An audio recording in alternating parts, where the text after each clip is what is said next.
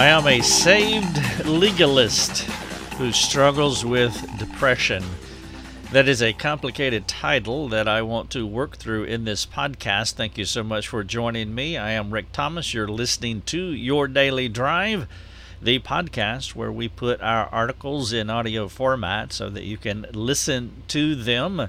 We started this ministry on July the 3rd. I started this ministry on July the 3rd, 2008. It's been 11 years now. And when I started the ministry, articles were the thing on the internet. Podcasting was new. There weren't that many people doing it, and reading was the thing. But things have changed over the past 10 years, and podcasting is now wildly popular among so many people because you can listen to excellent content while you are doing whatever it is that you are doing. It doesn't require the same attention as reading does. Now, that can also be a liability, but I understand, and I am glad that so many of you choose to listen to our podcast, and that's why I have been, over the past several years, putting my podcast in audio format. I still have a long way to go. It's going to take a few more years to get every article on our website in an audio.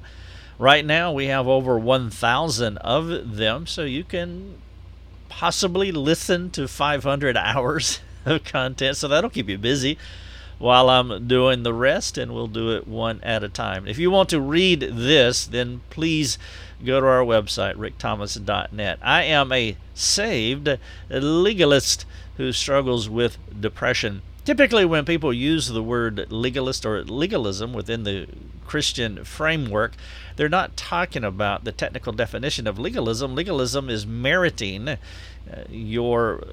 favor with God for salvation, meriting your way into heaven, earning your way into heaven. That's not what we're talking about when we use the word legalism. The Pharisees were the legalists who were trying to work their way to heaven. The Pharisees were not regenerate people. They were not born again. Legalists in the Christian context generally are born again people, and they truly understand that they are not working their way into heaven, but for whatever reason they find themselves in a performance-driven system, culture, worldview, behavior, way of living, and that's what I'm referring to here when I talk about legalism. And the way that I want to start this podcast is I want to ask you a deeply rooted theological question that may not make any sense to you as far as what I'm talking about, but I hope by the end that it makes a lot of sense to you, and I hope that it helps you, because here's the thing. However we live, however we think, is tied directly to our theology. And I'm using theology in the fullest expression of that word. Everybody has a theology. The atheist has a theology, the agnostic has a theology, the unbeliever has a theology, the Christian has a theology, the devil has a theology. We all have a view, a perspective, an opinion on God, and we live out according to that opinion, according to whatever that theology may be. And so all of our thinking and behaviors are rooted in our theology, whether we know it or not. So I want to ask you a deeply rooted theological question, and then I want to give you a couple of case studies of two people who had messed up theology and how it led to so much despair in their life as they were trying to please God, hoping that He would change things for them. Again, the title of the article is I Am a Saved Legalist Who Struggles with Depression. How you answer this question will impact the quality of your life on earth. Here's my deeply rooted theological question. Do you believe God sends people to hell? Or do you think hell is the result for people who reject God? Now, here's an acceptable answer to my question. You could say that nobody chooses hell, but hell is the result for people who prefer an unrepentant path of sin. It's not that they are choosing hell, the destination. They're just choosing the path, and unwittingly the end result of that path is hell. So they're choosing an unrepentant path. It's not the destination that they are choosing, but the path, albeit the path leads to this undesired end called hell. It's like two roads that lead to different places. One way leads to paradise and the other leads to hell. Though we do not choose hell boastfully and objectively, we pick our paths. It is only because of the Lord, who is rich in mercy, are we able to change our paths. Now, why is this discussion meaningful? How can I connect this to common everyday problems that people struggle with? Because how we interpret and respond to life flows out of our theology, as I have been saying. And if we have poor theology, our interpretations, our responses to life will be inferior to the life that we could have in Christ. If you believe God sends people to hell, rather than people choosing a lifestyle that leads to hell, this wrong view of God will have immediate and negative consequences for how you respond to the things that happen to you. In fact, if you believe God sends people to hell rather than choosing a path that leads to hell, it is possible that you would be so afraid of Him in the wrong kind of way that you'll try to please Him, to keep Him, not just from sending you to hell, but to keep Him from doing any other bad thing to you. That's why I titled the podcast, I'm a saved legalist who struggles with depression, because the two people that I want to present to you had this kind of theology. They believed that God sent people to hell rather than individuals choosing the path that leads to hell. And because they believed this, they always tried to appease God. They wanted to make Him happy, hoping that He would not do bad things to them. Do you see how your theology can twist you up and send you to some bad places, not only in your thinking, but also in your behavior? My first case study here is Mabel. Mabel is a chronically sick person. No matter what she does, she cannot be better than a sick and suffering person. It's just the way she is. Now, that's the way a lot of people are. I have several friends who have, at this juncture in their life, they are chronically sick and they will never be anything other than that. I realize that God can work a miracle, but as I look in the rearview mirror of their lives, I see a long path, decades long, of chronically sickness. And Mabel is like that, and no matter what she does, she cannot be any better than the sick and suffering that she has been experiencing. And though she has not given a lot of thought to her theology, it is precisely her theology that complicates the struggle that she has with her sickness. This is why when you're helping someone like this, someone in despair, someone in depression, someone with an issue that seems to be irreversible or unchanging, you want to make sure you counsel them from their theological positions, whatever that is. You want to understand their theology. And so as I talk with Mabel, our discussions eventually turn to God, and that is where you want to turn. That is where you want to go to with a person like that. And that's where I learned that sweet Mabel was angry at the Lord. Now, these are my words, not hers. She would never say that. She's too Christianized to say that. She loves the Lord, if you ask her. And that is accurate to a degree. She does love the Lord. There's no question about that. But under the radar, that rarely surfaces, that people do not see. And Mabel even tells her friends that she loves the Lord. I mean, what is she supposed to say? I'm mad with God? Well, that's not acceptable Christian speak. Well, if you are mad with the Lord, you should be talking about that with someone, but not civil, polite, nice Mabel. In her view, it is better to stuff the uneasiness that she had with the Lord all these years underneath the covers of her heart. It did not take a lot of probing to realize there was something that agitated her about God. My first course of action was to release her from this fear of hiding her most authentic thoughts, which is a common trap for people. They say what they believe you want to hear. I illustrated this before about the young teenager who came in and asked her if God loved her. I said, why? She said, because he first loved me. And then I raised my voice and I said, stop that. Stop that. Stop giving me that Christian speak. She was just quoting Scripture. She was giving me what she thought I wanted to hear. I wanted to hear the truth. I didn't really care what the truth was as long as it was her truth. And Mabel was doing the same blooming thing. She was telling me what she thought I wanted to hear. She had learned to keep her innermost thoughts in the dark. One of those thoughts was her uneasy relationship with the Lord. She praised Him with the lifted hand on Sunday morning, but she was afraid of Him during the week. Her poor theology held her in bondage.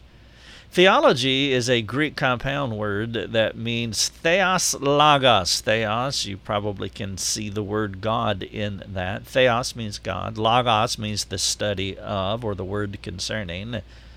And so the word theology is the study of God, or the word concerning God. And her research, her study and understanding of God was faulty in a surprising way. She believed the Lord sent people to hell. Her logic ran along these lines. Here's a sequential step that you could follow here in Mabel's theological logic. Hell is a place for bad people. That's thing number one. Number two, the Lord sends bad people to hell. The Lord sends bad people to hell. Number three, the Lord is okay with this outcome. We'll put okay in quotation marks. Thus, the Lord is okay with people suffering. These are logical conclusions. Number five, and this is where it turns for Mabel, I am suffering. Number six, the Lord is okay with me suffering. Number seven, well, because He sends bad people to hell, then obviously I'm a terrible person. And then number eight, the Lord does not like me.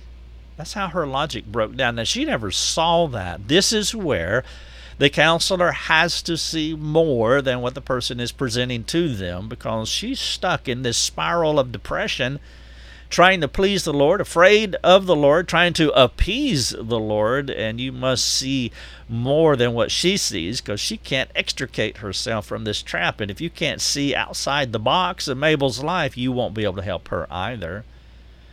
Mabel believed in God. She believed in heaven and hell. She knows that you're saved by grace, not by works. She can quote Ephesians 2:8 and 9. And she believes the Lord saved her. She's a genuine Christian. All these things are good.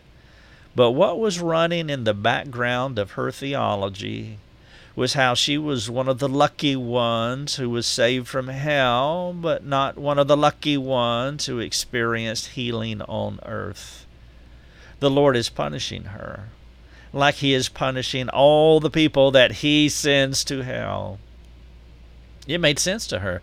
If God punishes a person in eternity, He will punish a person on earth. Mabel had received one blessing from the Lord, saved by grace, but not two. And for that she was angry and also fearful. She was a saved by grace legalist. Now, this discussion is more than a slight theological misstep. It was Mabel's point of departure that fueled her decision-making. It's kind of like if you have two ships in a harbor in Charleston, South Carolina, and they're pointed just a couple of degrees differently. One will end up in Africa, and the other one will end up in Great Britain. This is more than a theological misstep. It was her point of departure. And it landed her in a place that, well, she shouldn't be. Her solution to this problem was if she did good things, maybe the Lord would change His mind about her. If she was not a terrible person, then He would change her suffering. If He sends people to heaven or hell, He may choose to help me by healing me. Mabel became a saved by grace legalist.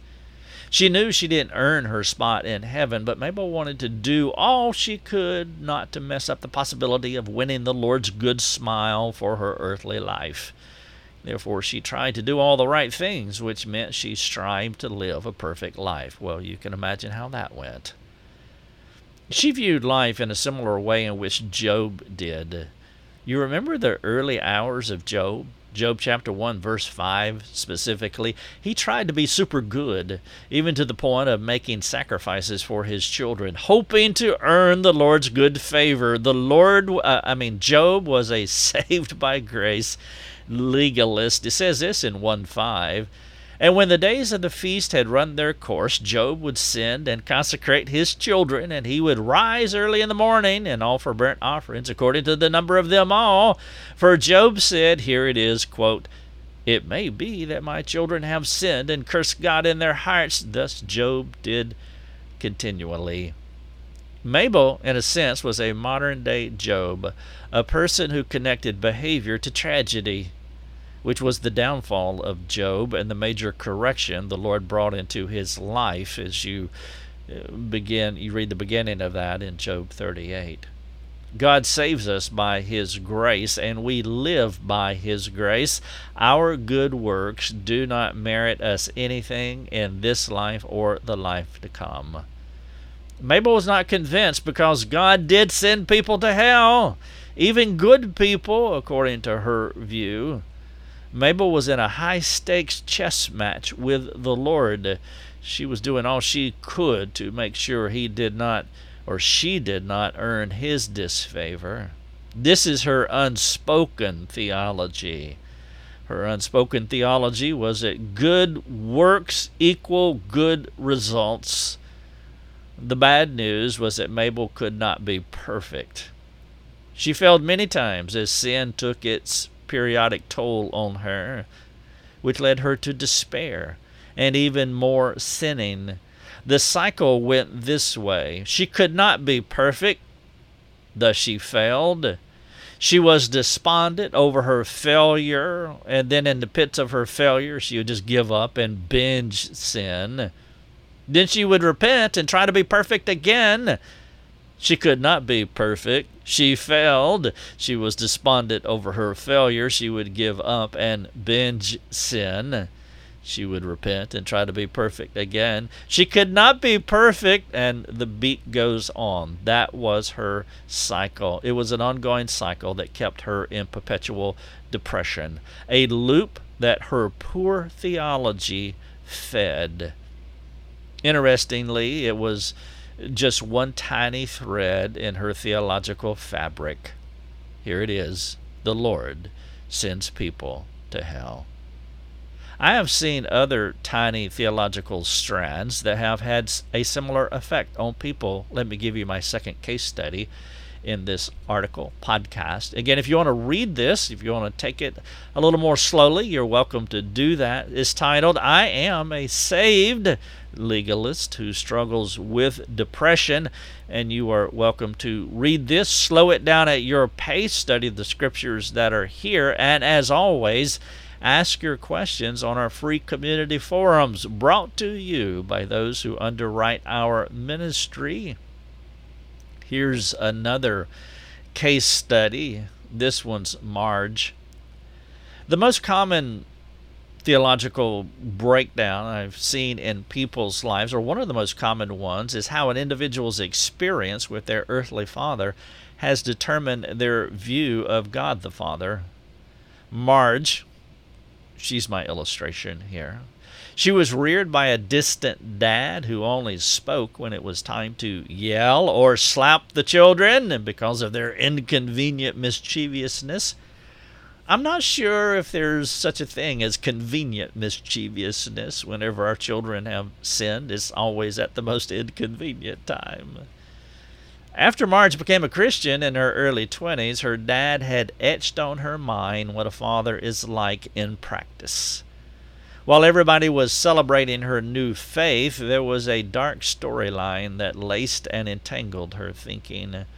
She was one of those saved by grace Christian legalists. If you ask her if she merited, meaning if she worked for her salvation, she would give you the right theological answer.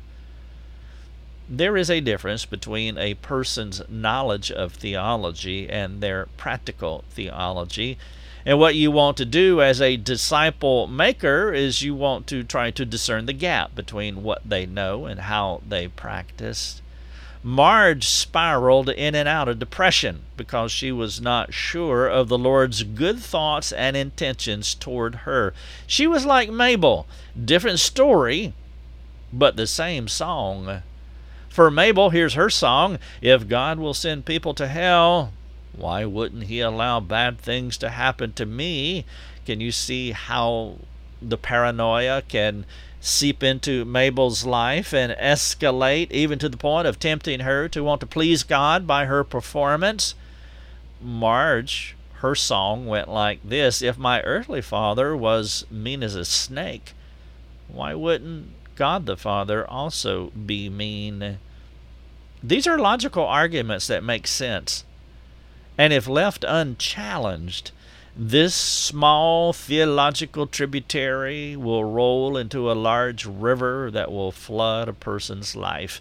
You must do two essential things to get to the hearts of people like Mabel and Marge. The first one is you want to observe their lives. Paul wrote this in 1 Corinthians 10. He said, no temptation has overtaken you that is not common to man. God is faithful, and he will not let you be tempted beyond your ability, but with the temptation he will also provide the way of escape that you may be able to endure it. For some reason, the grace of God was not working for Mabel and Marge. The Lord gives us stabilizing power that makes his children even killed.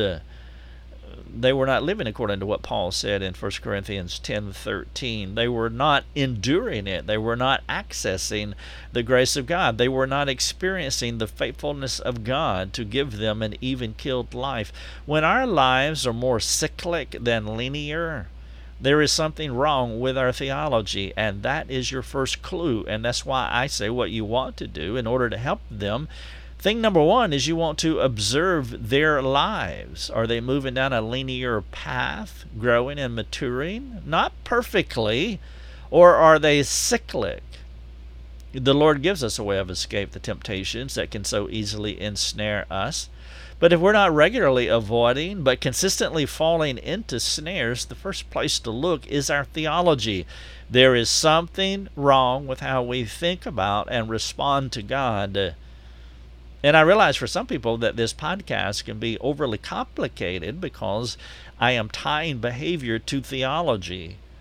It's hard for some Christians to think this way, and they don't see the connection, or maybe they'll give a cursory nod to the connection that theology creates behavior, but they do not know how to delve into theology, and so they just want a book. Just give me a book, and they want to do something behaviorally to change. Behavioral change is not sustainable change. You want true heart change, and that's why you need to get into a person's theology. So the first thing to help them is to observe their lives. Is it linear or is it cyclic? And then the second thing is observe their theology. Now you're going from behavior and you're drilling down into their theology. James said it this way in chapter 1, 5 through 8. He says, if any of you lack wisdom, let him ask of God, who gives generously to all without reproach, and it will be given him. But let him ask in faith. Do you see how Marge and Mabel couldn't ask in faith? They didn't believe God at a central core of their theology. They couldn't go to him and ask in faith. As James says, let him ask in faith with no doubting. They had this undercurrent of doubt in their life. One based on this theological thread that God sends people to hell, and another theological thread is that I am mapping my experience of my Father over God the Father. If you want help, ask in faith with no doubting. For the one who doubts is like a wave of the sea, that is driven and tossed by the wind. Do you see the cyclic behavior here? For that person must not suppose that he will receive anything from the Lord. He is a double-minded man, unstable in all his ways. And that's how you could see the two-headedness of Marge and Mabel. Mabel truly does love the Lord, and so does Marge. But there's this other head, this other mind, this double-minded person that is active and real, and you want to help them. Our lives reveal our souls, who we are deep down. If you are observing unstable behavior, look deeper.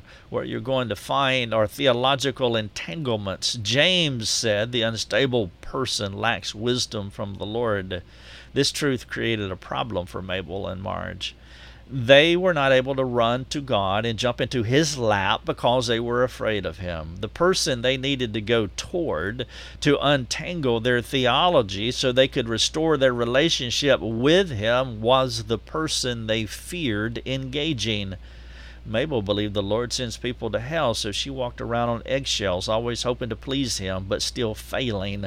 Thus she lived in perpetual discouragement or depression. Marge believed the Lord was temperamental and angry, so any false step from her would incur his wrath. She, like Mabel, failed many times. Thus she lived under a cloud of his perpetual displeasure. Both of them were believers who did not believe the Lord. I call this the unbelieving believer tension in the soul. Truly born again, but not practically living like believers. The gospel is always counterintuitive to our thinking, which is why it does not come to mind as quick as, or the way that it should. This puzzle was a problem. This gospel puzzle was a problem for Mabel and Marge. They were using logic, but not gospel logic. The gospel, at least at first glance and without a biblical filter, is not logical. But with the gospel in view, they could see how the path to freedom begins with a painful acknowledgement. For Mabel, the response is that God does not send people to hell, but people choose hell by rejecting him. And the Lord in his mercy is rescuing sinner after sinner by picking them off the path to destruction. It is us who chooses. It is him who rescues. God is a rescuing God, not a punishing God. This worldview is also the same for Marge. Her dad was her version of hell that she was living, but God chose to pick her out of her destruction and give her a new father, a loving one. Here's the hard part of what they must acknowledge and accept. You see, both of them deserved hell. And if it were not for the saving, loving, merciful, and interrupting grace of God, they would have never experienced a divine rescue. It is when we think we deserve better than what we are experiencing that our souls dip to depressing places. And that kind of thinking is a deeply rooted theological problem that each of us needs to rethink. Mabel and Marge need to find a community that is willing and able to come alongside them to begin the theological untangling of their souls. Step one for them is to rethink the gospel and how it applies to them. They need to untangle the poor theology. Step number two, they cannot do this alone. They need to find a caring community that will help them. Step number three, they need to make Psalm 40, verses 1 through 3, their song. Psalm 40 says this, 1 through 3, I waited patiently for the Lord.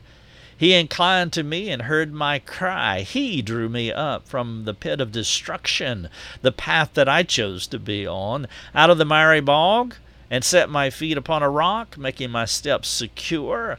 He put a new song in my mouth, a song of praise to God. Many will see and fear and put their trust in the Lord. Step number 3, they need to make Psalm 40, verses 1 through 3, their song. And then step number 4, they need to commit to and trust this process. If you need some help untangling your poor theology, we would love to serve you. Come to our website, rickthomas.net. Read this article, think it through. I am a saved legalist who struggles with depression. How has the legalistic lifestyle captured you? Thank you so much for listening. to our podcast. Your Daily Drive is a production of rickthomas.net, a global community that is seeking to live more productive and inspiring lives. If you'd like to learn more about our community, please go to rickthomas.net. rickthomas.net.